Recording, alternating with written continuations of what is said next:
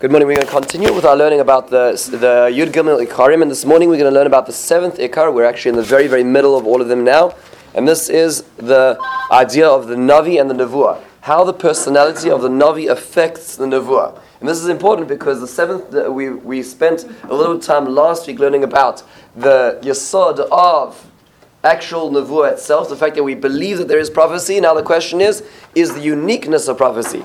So the way that we describe it over here, in the way the Rambam describes it, we're going to just do a few lines in his Pirush HaMishnayos. The Rambam says, HaYesod HaShvi'i, the seventh Yesod is Nevuas Moshe Rabbeinu. Not just any Nevuah, but the Nevuah of Moshe Rabbeinu. That Moshe Rabbeinu stood unique. V'hu shenamin shu avian shel kol hanavim. We should believe that he is the father of all prophets. Shekadmu lefanav v'aboy machrav. Whether the ones before him, whether the ones who come after him. Hakol haim lemata mimenu b'mala. They are all tiered below him. V'hu b'chira Hashem mikol hamin anashi. He is the most chosen human being.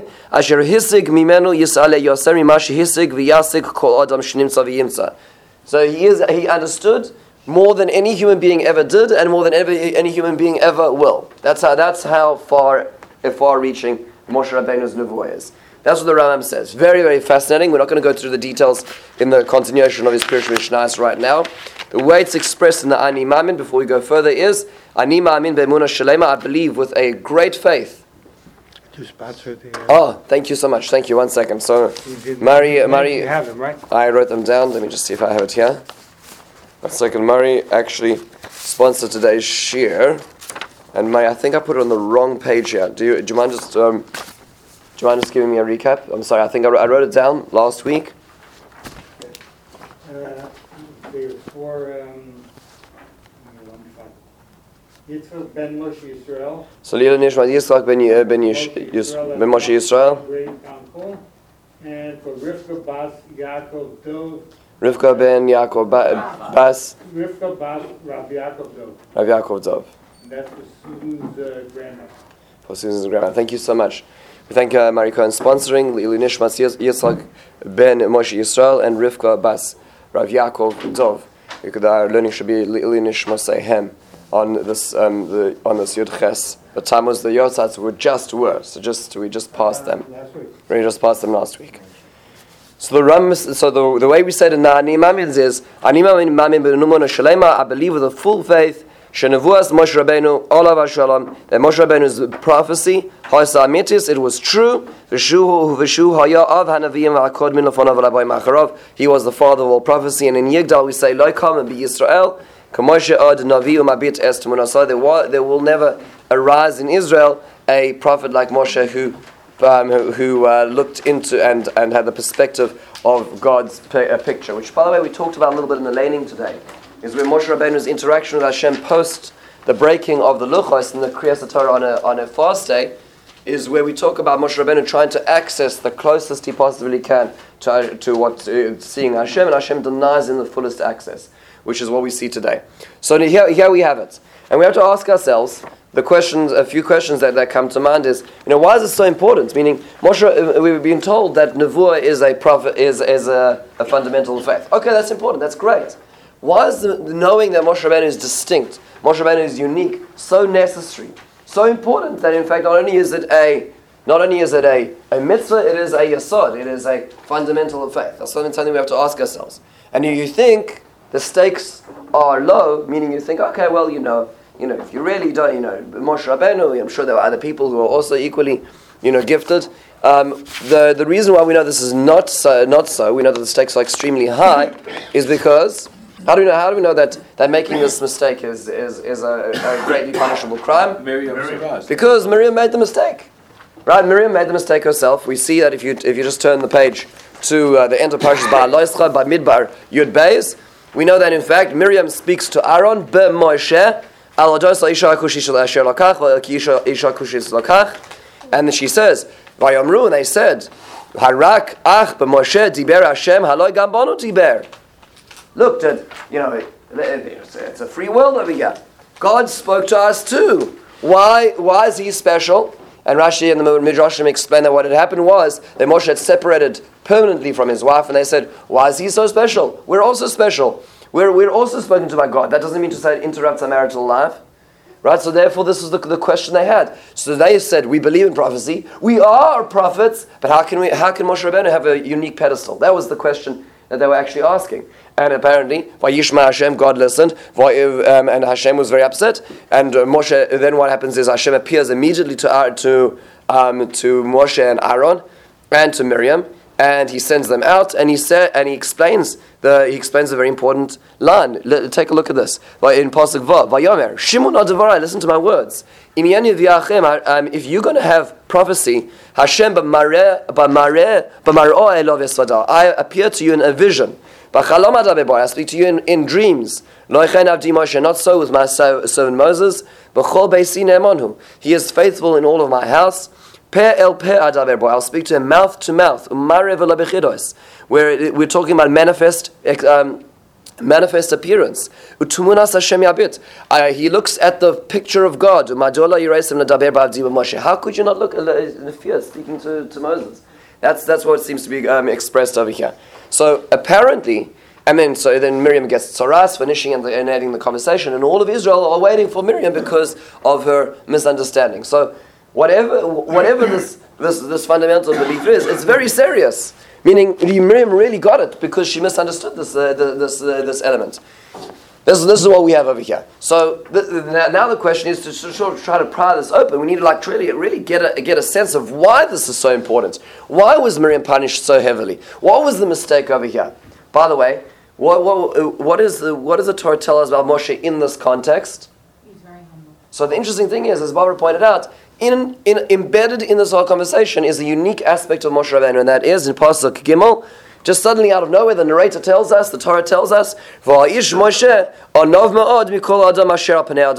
was a very humble man. And in fact, we know that the word Anav is misspelt. The word Anav should be spelt I and Nun, Yud Vav, and it is only spelt I and Nun Vav, which is in fact one of the places where Moshe Rabbeinu, the Midrash says, couldn't come to write about himself that he was humble, because he was writing this from Hashem, so he omitted the Yud, which was an expression of exactly what he was writing, right? He couldn't say he was the most humble person because, it's like you pull out your 5-star humble card, how does that work? So over here, Moshe Rabbeinu omitted the Yud, and that expressed exactly what was said about him. And we have to ask ourselves how that relates to his uniqueness as a prophet. Okay, so there's a lot contained in this parasha. Nonetheless, we see that making this mistake, sometimes we ask ourselves, where does the Rambam come up with this? Where did the Rambam pull these 13 Ikarim? This one's very easy to see because the Torah tells us explicitly, meaning this is so fundamental, this is so important. Look what happened when you make the mistake. And this it seems to be an innocent mistake, but it is a big problem. So let's try to understand this. Okay, so this is our mission ahead of us. And at the same time, of course, it is true that Moshe Rabbeinu was, in fact, unique in his pedestal, but it was loikam k'moshe od navi u'mabit loikam b'Yisrael. Right? Remember, apparently there is another navi who actually does access such power, and that is who we read about? Bilam. So we have to really think to ourselves, as much as we're going to explain the uniqueness of Moshe, then we have to come back and sort of try to explain to ourselves how Bilam fits into that. Okay, so there's a lot ahead of us today to try to really get a sense and get a handle of. But Let's do. Yes, Torah Yon. was also only communicated in dreams. You're right, and it seems which is strange because ultimately Bilam tells the Sarei Midian and the Sarei Moab at the beginning to stay over at night, which means to say he knows he can only access God through dreams. So how is he similar to Moshe?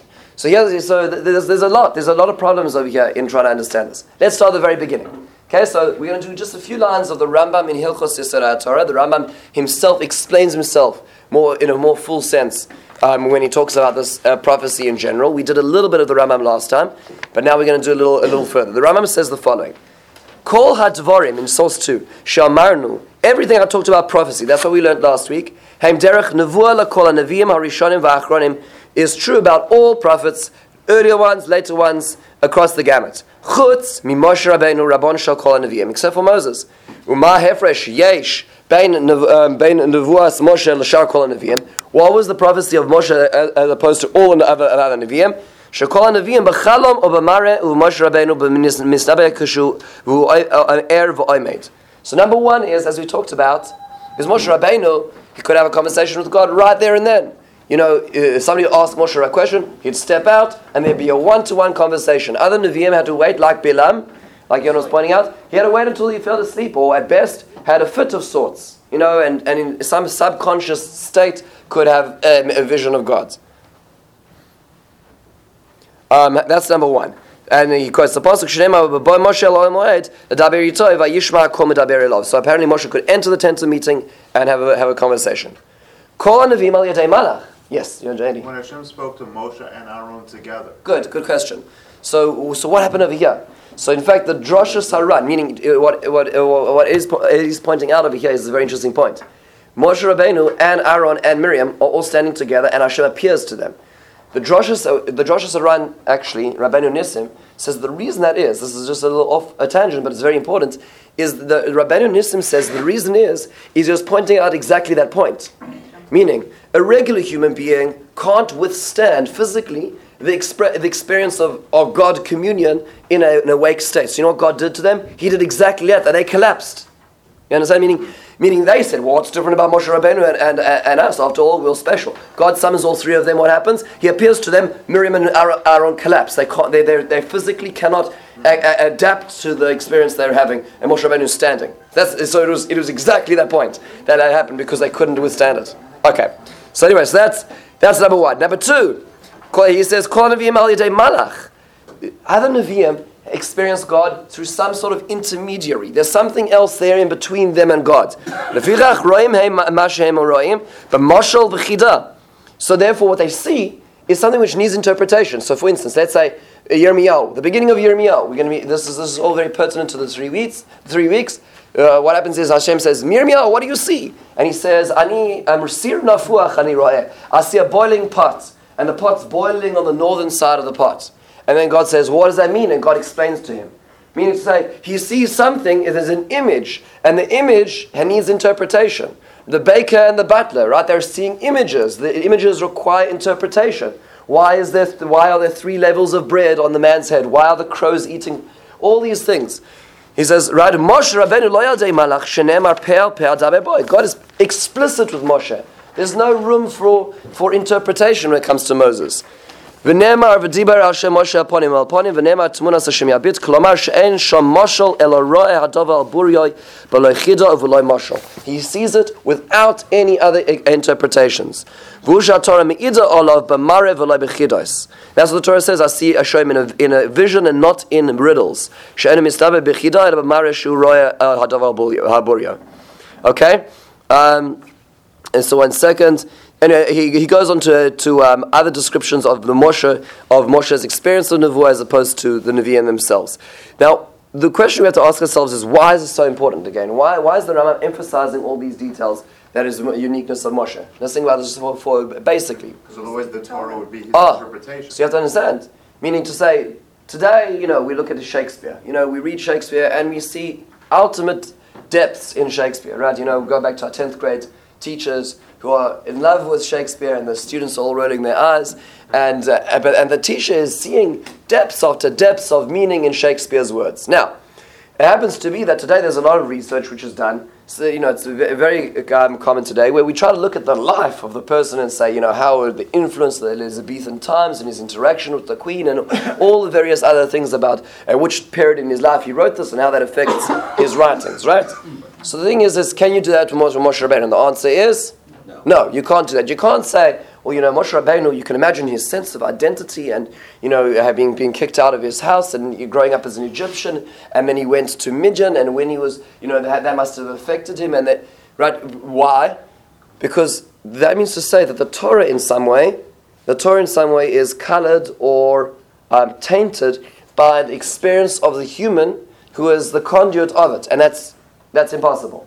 Meaning to say that anything else may have a sense of personality except Torah. Torah min hashamayim means to say that the Torah that we read is purely the word of God, independent of any interpretations, any life experiences of the person who is giving it over. That's very important. That means to say every letter, every tone is in fact God-given. There's no aspect of humanity there. Yes, Barbara. The fact you just said, even with the word anav, Moshe did influence. Okay, good. That's a very obviously there's a push and pull over there between what God wanted and what Moshe Rabbeinu was ultimately doing. So, was his free will Was his free will an expression of himself or not at that point in time? One has to wonder if that was merely exactly what God was wanting when you're up on the top of the mountain not eating for 40 days. So there must be a little more there as well. You're right, point well taken.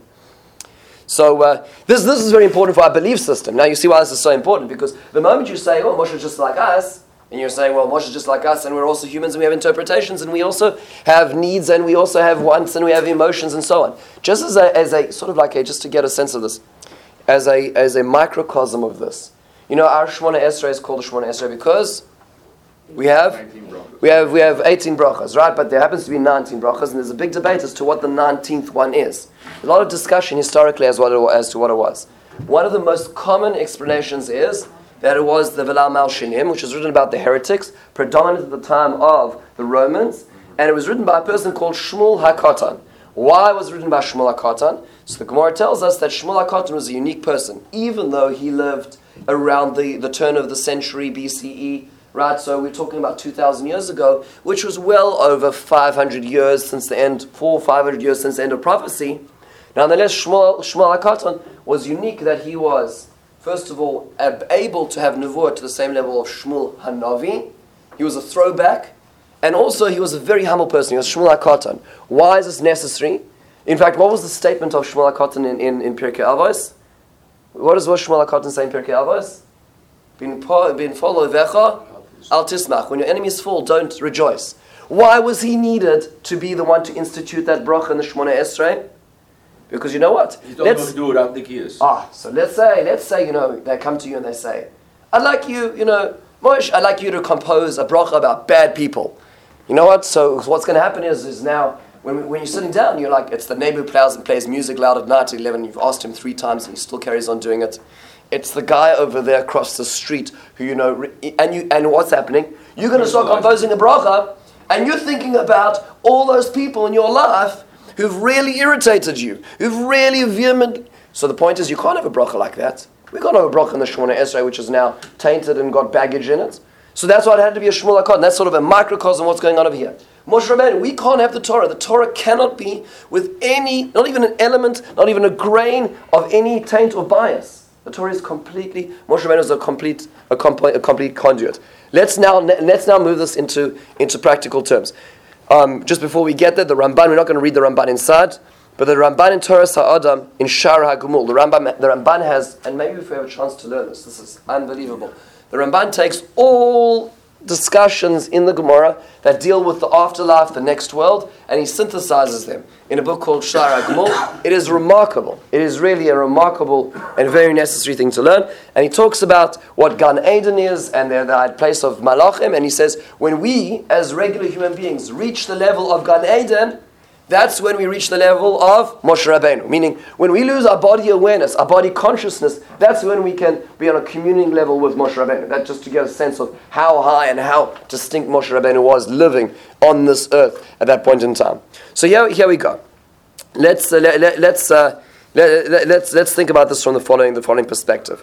I'm going to start just for a moment in source 6, which gives a great explanation of this. The Gemara expresses in the following. It says, Kedatanya, Yevamos, Mem Tesam Abayis, Kol HaNeviim nistaklu ba'asbaklaria she'eino me'ira, Moshe Rabbeinu nistakel ba'asbaklaria me'ira. So the Gemara uses the following terms to describe it. Moshe Rabbeinu looked through a clear asbaklaria, a clear prism, and the other Nevi'im looked through a unclear prism. Okay, that's the way that the Gemara describes this phenomenon. Okay, what does that mean? What does it mean that there was this prism, this unclear prism or clear prism? The way it's expressed in the Gemara in the Torah later on, which is actually this coming week's parasha in Matos. Moshe 2 weeks time, Moshe el Roshei Matos, Livnei Yisrael Emor, Zeh hadavar asher tzivah Hashem. Moses said to the heads of the tribes, "This is the matter that God commanded." Rashi explains it. Moshe would use the expression of "this is what God said." And the other Nevi'im also use a similar terminology of "Ko amar Hashem," such said God. Moshe Rabbeinu didn't just say "Ko," generally. Such said God. He said "Zeh specifically this, meaning Moshe Rabbeinu could point to it. This is how we see it expressed in the Mefarshim in the Gemara, what's called the Asbaklaria Me'ira. And the Mefarshim in the expression of Zeh Davar, Zeh means this, which means you can actually point to it. Okay, so Moshe Rabbeinu had more of a distinct access to it. So now what does this mean? How do we understand this? One way of understanding is what the Rabbeinu Bechaya says. Rabbeinu Bechaya says an interesting thing. What is going on over here in source 9? He says, "Anir b'tam adavar ki rotza lahamshil nevuas Moshe shar neviim lemish mistakel b'mareh." He says, you know what it's like? It's like looking into a mirror. Now, by the way, we're very fortunate. Everywhere we go in our houses, there's mirrors everywhere, and we have these beautiful mirrors which are glass and like a silver backing. In the old days, what was a mirror? A mirror was polished, some sort of polished metal. Have you ever been to a museum and you're looking into those into like an old mirror, like a real old mirror where it's like some sort of polished metal, and there's there's little scratches and there's so it's distortion, and if it's even slightly bent, it already you already see the distortions as you're looking at yourself. And these were the richest people had access to that. That's kind of like what a mirror was. So he says the following. He explains it. V'zuhu lashon razal. Ein roim b'mare b'shabbos imare shel zchuchish hamistakel bo v'niris bo mitoicha demus tzrosa mikoich letishas hamare. Aval ein b'soicha klum. Kein nevuas shar neviim mitoich sheroin oisan b'atzuros hakedushos hatahoros hamares be'elyonim mitoich zoihar b'hirus ha'oros ha'atzumim heim nirim heim dimyonis v'roim sham tzurosa ketzuros ben adam. So he says like this. When another Navi looked at the prophecy, it was like he was looking in a semi-opaque lens, which means to say, what was he really seeing? What was he really seeing? As much as he's seeing God, he's seeing it through the reflection of himself. Okay, so the Navi is looking through a semi-opaque lens, and that the opaqueness is reflecting him. So as much as he's seeing an image of God, he's also seeing that image of God through the reflection of self. It's like the kit when you have the door open at just an angle and it's sort of a semi-opaque kind of reflection. That's what's happening over here, says the Rabbeinu Bechaya. Mare means like a mirror. Okay? So therefore, Kinyan Shekaso b'yad neviim adameh. Aval Moshe Rabbeinu alo shalom mitoich shos nevuas el yona al kulam lo haya roya mi oisan dimyonos klum ela mare amitis krov el aseichel. So Moshe Rabbeinu, the reflection was less. The opaqueness was less. So when he's seeing through it, he's seeing more of the God and less of the self. So what is the actual, we'll call it, the breakage in communication with other Nevi'im? Now remember, they've reached a very high level. They worked their entire life getting there, as we talked about last week. But what is the difference? The difference is the sense of self. The sense of self is the mirror in between, says the Rebbeinu Bechaya. The way the Rambam expresses it slightly differently is the following. This is a very important section in the Rambam in Shmone Prakim. He says the following: "V'da ki kol navi lo yisnabe elo acha sheyiknu lo hamalos hasichlios kulam v'roiv malos hamidos v'achazakos shebohen." So a navi can only reach nevuah when he reaches all intellectual levels and most of the levels of, we'll call it, self-growth and perfection. What is the interesting word in this sentence? What is interesting about what the Rambam has just told us? What seems to fall short here? The Rambam says, how do you get to Nevuah? You need to have prerequisite is? Brains. Okay, you need to have lots of brains. We'll call refinement of brains and? Strength and money. Okay, well, actually when he talks about the malos hamidos means to say that we'll call it your characteristics which you've developed. But what level do you need? Rive. The Rambam says you need to be mostly there, right? When it comes to intellectual prowess, you need to be all the way. When it comes to character and self-refinement, you need to be most of the way. Isn't that interesting? That's what the Rambam says is on the resume of a Navi. He's going to explain himself. Who Amran? And a nevuah shore el al chacham v'gibor v'ashir. Has to the nevuah comes to a person who's wise, who is strong. That means to say self-containment, and ashir. That means to say a person who's not dependent on others for his decision rendering. Amnam chacham who kol el amalas asichlias belisafik v'ashir umalas hamidos. He says that when it talks about chachma, it refers to all your intellectual aspects. When it comes to ashir, it's referring to your level in midos. Interesting enough. Now he explains himself. In case you missed the word rov, he says, you know what? You don't need to have all the fine characteristics. That means to say you're not lacking anything.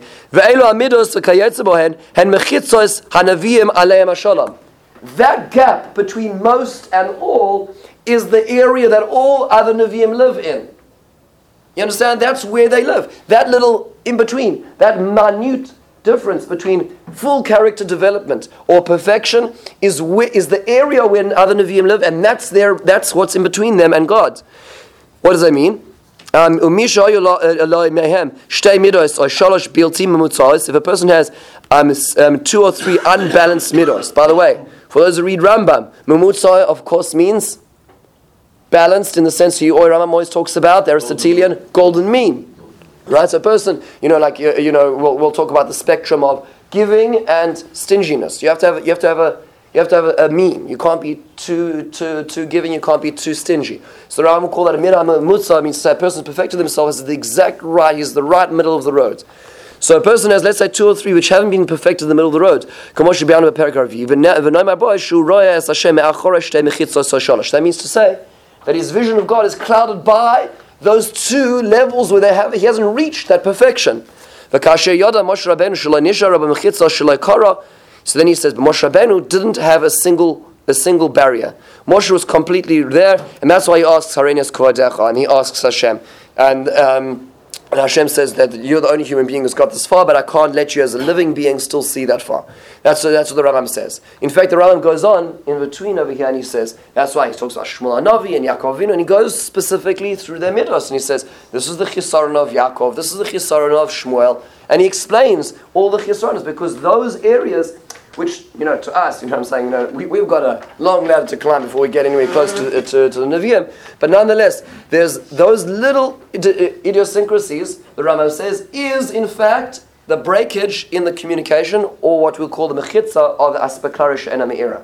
Okay, it's their self-perfection which is lacking somewhat, very, very subtly, which is what actually acts as the barrier. That's what the Rambam describes, as opposed to the Rein B'chaya, where it's a sense of self, right, as opposed to obliteration of a sense of self. The Rambam says it's a sense of lack of self-perfection, which isn't a necessary prerequisite for Nevuah itself. This is what the Rambam says, the Rabbeinu B'chaya says. Very fascinating. So now, let's take this to the next level. The Ruach HaChaim, Rav Chaim Volozhiner, expresses in the following way. He says the following. The Gemara, the Midrash Rabbah says in Shmos Rabbah, Perik Beis, Vayom Moshe, Atam Moitze Avram sheyesh bo hefsek. Yaakov yesh bo hefsek. Shmuel yesh bo hefsek. Al Moshe en bo hefsek. So for all those Baalei Kriya out there, you will know that when you read the Torah, that when you read, let's say by the Akedah, Vayomer Avraham, there's a little break. Avraham. When God calls to Avram, the way we read the Torah, the tradition is, you make a short break between the 2 names of Avraham. When it says Shmuel, when you glean that, there's a small break between the 2 names of Shmuel. When you lane Yaakov, there's a small break. The only person that we read when you're doing a Kriyas Torah and there's no break between the 2 names is Moshe. Why? So says the Nefesh HaChaim, the way he explains it beautifully, is that when you have a person over here, when you talk about the 2 names of a person, we're referring to their neshama, they're the highest part of their being, and the lowest part of their being. When it comes to other people, even great Nevi'im and patriarchs, there's a difference, there's a gap between how they are expressed on high and how they are manifest below. Therefore, there's a hefsek. We say a little break between them because their body awareness, how they are manifest in this world is distinct. It's not the same as how they appear up high, except for one individual, and that is Moshe. I mean to say that the manifestation of Moshe was so out of this worldly that therefore we could say that he was Moshe, no breaks. That's what the Nefesh HaChaim expresses it. Similarly, another way the Gemara says it is Amar Rava Avitei Rav Yochanan, Gadol shenema b'Moshe v'Aaron Yosef mima shenema b'Avraham v'ilu b'Avraham ksiv Anochi Alfar v'Efer v'ilu b'Moshe v'Avraham ksiv Nachnuma. Avram says, God, I'm ashes, I'm dust, I'm nothing. What does Moshe Rabbeinu say? I'm nothing. Now, ashes and dust is still something. You see, that's the way this is couching this. Avram had worked on his life the entire time. All that was left in character refinement was dust and ashes. That was the only gap between him and perfection. But that's still something. There's Moshe Rabbeinu, Nachnuma, we're nothing. There's nothing left. You know, it's about the, reminds me always of the story about the fellow who comes into Vardok and he's davening the back of the base medrash, and there he sees the Rosh Hashiva who's on the front, the Mizrach Vant, and he's davening and he's clapping his chest and he's like, I'm a efes, I'm a nothing, and then he sees the Mashkiach on the other side of the Aron. The Mashkiach is talking about efes toyu v'avoyu afar v'efer.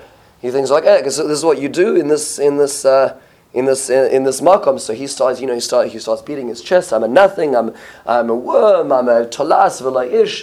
I'm really a nothingness. Then one of the shurbochrim in the back of the base marriage turns to the other one and says, "Look who came in and after 5 minutes starts calling himself a nothing."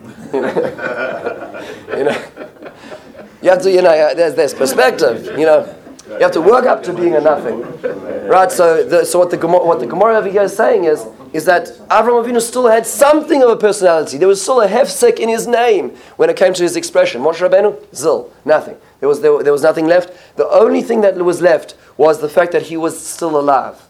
Right? I mean, the way the Gemara in the Dharm says it, that there's 49 Shari Bina. Moshe Rabbeinu wanted access to the 50th Shari Bina. He couldn't, as a living being in this world, access that. That's the only thing that was holding him back from what we call real communion with the divine.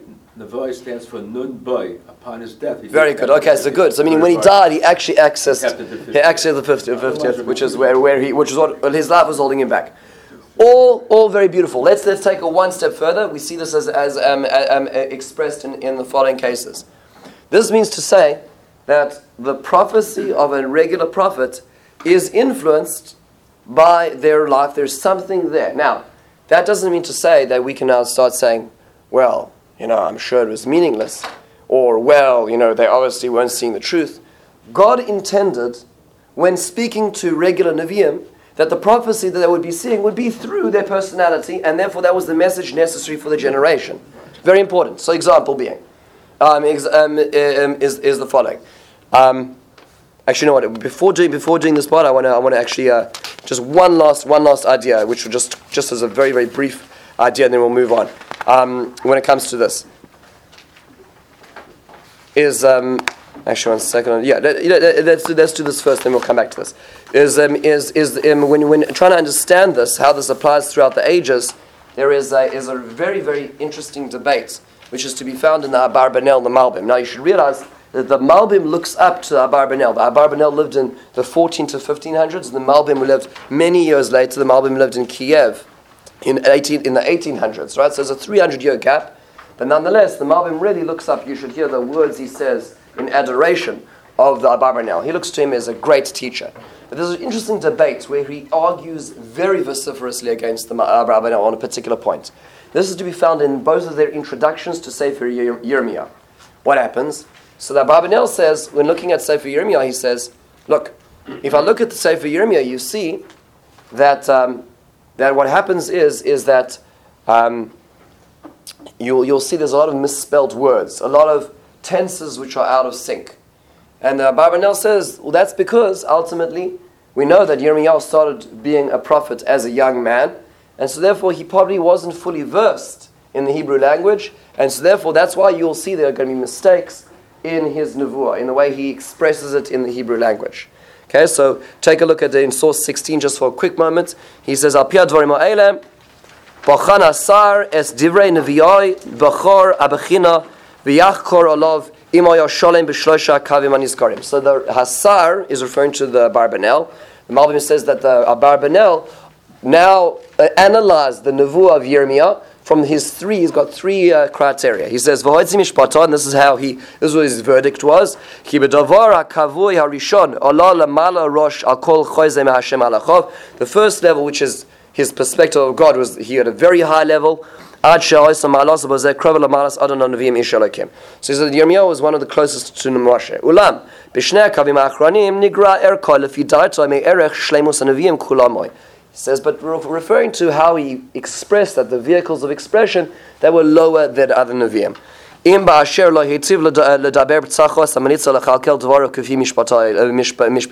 Maybe because he didn't have the full articulation of language.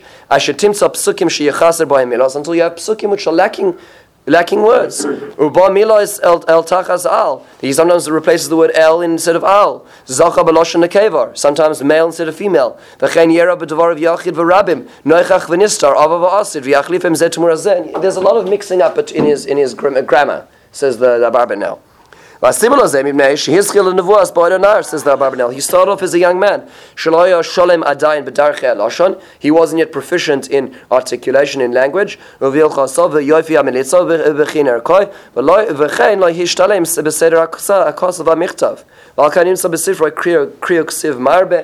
why there's many kriyuksivs, because there's a lot of discrepancies. That's the way the Ramal Barbanel says. Meaning, what happens? Here you have a Navi, Yirmiyah. Yirmiyah was in his hasaga, in his connection to the divine, was almost on the tier of Moshe, but in his expression was lower. And therefore, his expression therefore comes out a little muddled. That's the way the Barbanel says it. Says the Malbim, with all due respect, says the Malbim, I don't believe this at all, because every word of every Navi was given exactly as it should have been to that Navi. And the Malbim takes him to great task and talks about how, in the end of the day, every single word, every single letter was as it was intended to that specific Navi. This debate, we're not going to go into do it inside right now, but this is really worthwhile. If anybody has a chance to learn the introduction of the Malbim to Sefer Yirmiyah, this is where this is found, and he goes into much greater depth as to this. Where does this come from? This is all stemming from how much of the personality of the Navi actually influences the Nevuah itself. Now, this may actually be just an argument in semantics, because at the end of the day, God wanted Yirmiyah to get such nevuahs, right? So, according to the Malbim, Hashem is placing in his mouth nevuahs which have, we'll call it in our grammar, in today's anachronistic grammar, discrepancies. But nonetheless, that may have been exactly what Hashem wanted the Navi to have. I was once in class with Rabbi Chaim Angel, and somebody said, does this mean to say that Hashem changed the nevuah he gave to the Navi depending on who he was? Or does it mean that, no, God gave him the nevuah, and the Navi interpreted it based on his personality, and that's how it expresses itself today? And his answer was yes and yes. Meaning, the ultimate outcome is the same, whether you hold like the Barbanel or the Malbim, because God wanted that message to be delivered, whether in which way he gave it specifically that way, or it was interpreted that way. Let's try to understand this fully. Here's a great example of this. Yirmiyah was not a prophet alone. There were many prophets at his time. One famous one is, who lived at the same time? Huldah. Happens to be that there was a woman prophetess, her name was Huldah, one of the 7 Nevios, who lived at the same time as Yirmiyah. Now, let's do a basic historical recap. Beis Hamikdash Rishon was decreed to be destroyed because of what? What was the breaking straw that broke the back of the first Beis Hamikdash? Was a person called Menashe. Menashe was the son of Chizkiah Melech. Menashe was a very bad king. The Tanakh says in no uncertain terms, really bad. So now, what happens is, I sound like Trump, right? So what happens is that in the end of the day, the Nevuah, what happens is that Menashe brings in Avodah Zarah. He introduces Salamim into the Heichal. He kills his grandfather Yeshayahu. Does terrible things. Sefer Melachim says the reason that the Beis Hamikdash is slated for destruction is because of Menashe. Happens to be it wasn't destroyed in his generation. There was a number of generations waiting. So what happens is Yoshiyahu HaMelech, one of the grandchildren of Menashe, becomes king, is completely unversed in Torah because of the decrepit nature of the land, of what was going on in Israel, discovers the Torah. Chilkiyahu HaKohen finds the Torah. He reads this Torah. He is so transformed by reading this Torah. He says we're going to have a spiritual revolution in the whole of Israel, destroys all the idols, does a tremendous amount of reform, and he says, can we reverse the prophecy? That's the question he has. So what does he do? He sends a delegation to the prophet. Can we reverse the destruction? Where does he go? Huldah. He goes to Huldah. Yirmiyahu was living at the time of Yoshiyahu. Yirmiyahu started prophesying in the 13th year of Yoshiyahu before he even had the spiritual reform. What's going on? Why didn't he go to Yirmiyahu Navi? Says the Gemara in Megillah, in source 15. Why did he send to her? Why not to Yirmiyah? His Amrei, Devei Rav Shila, Mimei Anoshim Rachmaniosheim, because women are merciful. What does the Gemara mean? The Gemara is saying that because Huldah was a woman who was more merciful, that means to say her interpretation of the same nevuah would have been more merciful. They stood a greater chance in it. They stood a greater chance in understanding this. Now, what does that mean? Does that mean to say that God's decree was in flux? And the answer is, yes, it was in flux until it was interpreted. Because just like a dream, the Gemara says that in Brachos, that a dream is achar ha-peh. Kol ha-chalamos achar ha-peh. A dream is in flux until interpreted. And the Gemara goes to tell you about Rav and Abaye, and they both went to a fellow called Bar Hedya, and Bar Hedya was paid well by one of them and interpreted them well for one of them and badly for the other one, and that such was. A chalom is 1 in 60th of nevuah. Nevuah also is in flux, depending on who interprets it. And says the Gemara, they went to the more Rahmani of the two prophets at the time because they were seeking a prophecy which would be crystallized in a way through her Rahmanos more than Yirmiyahu. That's what it says. What does that mean? That means to say that Hashem gives a little bit of gray area dependent on the level of the person. This was who she was, and God wanted it to come through her. But they were able to choose between the two Nevi'im as to how it would express itself. That's how far it goes. Would the ultimate result have been different? Yes. Meaning to say, ultimately speaking, yes. God gave a little bit of we'll call it flux, and her interpretation crystallized that Gezerah into Poel in this particular way. Yes. That's how far it goes. Meaning her personality played enough of a role that's why they went to her. Exactly that. Which is remarkable. Okay? So now. I think there's a mahalach that Nashar Rahman is her tefillah would be to the greater depths of okay, interesting. Interesting. Okay. You're right. So it happens to be, this is the way I'm going with this, and the reason I'm going with this is because we're actually looking now into the words of the Mariel Diskin. The Mariel Diskin, Rav Yeshua Leib Diskin, who moved from Lvov, Bresletovsk to the Old City, began the role of Old City. So he actually has a very beautiful essay at the end of his Shalas and Shuvas, the Ksavim, which is interpreted, if you have a chance, in the Or Gedalia, in this parsha over here, of Gedalia Short, in the most beautiful way. And this is how we close, with the following words. If all of this is true, then we've met yesterday a very interesting person. His name was Bilam. Now, let's do a quick analysis. Was Bilam, in terms of refinement of personality, how refined was he? The answer is, he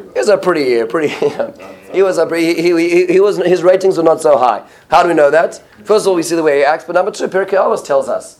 Nefesh there's certain things that describe Bilam in the fifth parak of Pirkei Avos, Mishnah Chav Beis, which are pretty humbling if they were said about you. So then at the same time as he's being this very, very decrepit person, what was going on over here? The Gemara tells us, "V'lo kom b'Yisrael k'Moshe ad." There's never going to be among Israel a Navi like Moshe, but in the Ummah Ha'olam there will be. There will be another person who has Aspaklaria Me'ira, who has, we'll call it, that incandescent, that clear prism like Moshe Rabbeinu. Who's that? Bilam. And it just doesn't fit together. How can there be a pure communication with an individual who's got a lot of baggage in the middle? It's not Afar Va'ever over there. There's a lot of baggage. So what's going on over here? Says the Maral Diskin in the most remarkable swing around. This, I think, will change the way we ever understand Parshas Bilam. He says the following. Bilam was a very clever fellow, and he had nevuah from Hashem. And he was now he was hired by Moav and Midian. And as Jonah pointed out, he was not on the level of Moshe Rabbeinu. He had to wait until Natam. He was obviously a very powerful man, but he had to wait until Natam for his nevuah. So he said the following. I am going to take the word of God and I'm going to filter it through my decrepit prism. I'm going to take whatever God says to me and I'm going to use my broken personality and use that as the prism to project the word of God to Israel. And you know what happens when you take beautiful light and you shine it through something terrible and disgusting? You know what comes out on the other end? Something terrible and disgusting. What was Bilam doing? His game was very simple. He said, my personality is exactly what is necessary in order to create the destruction for which I was hired. If I simply use my prism, that will project or reflect the prophecy of God in such a destructive manner that will create the curses necessary to undermine Israel. That's exactly what he did. What was God's only alternative, ultimately? God said, you know what? I'm not going to use your personality. God says, you know what I'm going to do? Says Hashem, I'm going to take a nevuah and I'm going to force it through you in a way where there is no prism. I'm going to give you nevuah like Moshe Rabbeinu experienced it, where nothing was in the way. Why? Because if we are allowed it to go through the regular journey through the personality of the Navi, it's filtered. Then the filter is too dangerous. What happens? Hashem took Bilam and he forced through him an aspaklarish and a me'ira.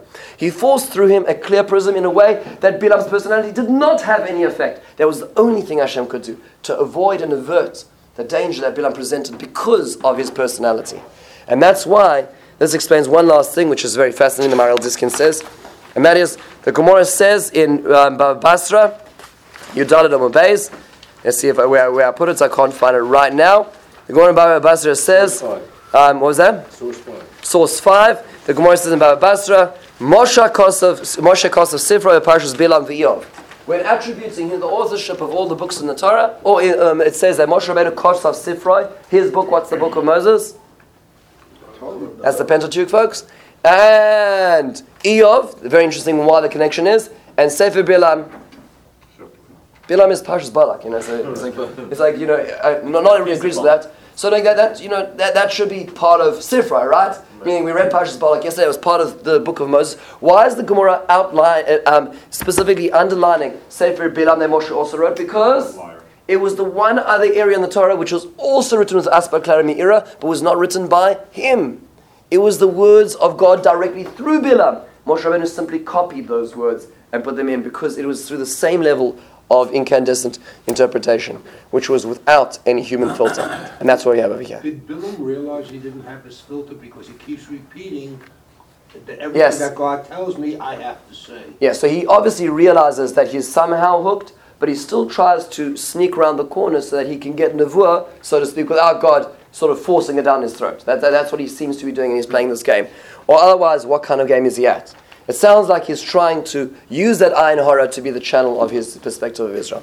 This itself is hopefully just a helpful way of thinking first about Nevuah. And as you can see, this unpacks a lot. There's a lot now in our reading of Nevuah and Navi, which will be impacted by our reading of this and also our appreciation of Torah. Thank you very much, Rabbi Sai, especially on a day where we have no coffee. Rabbi Chanan ben Akasha Marat Kodesh Baruch Hu Zakos Israel Leficha Kir Bolahem Torah Mitzvah Shneimar Adonai Chavetz Mantziko Yagdil Torah V'Yazir.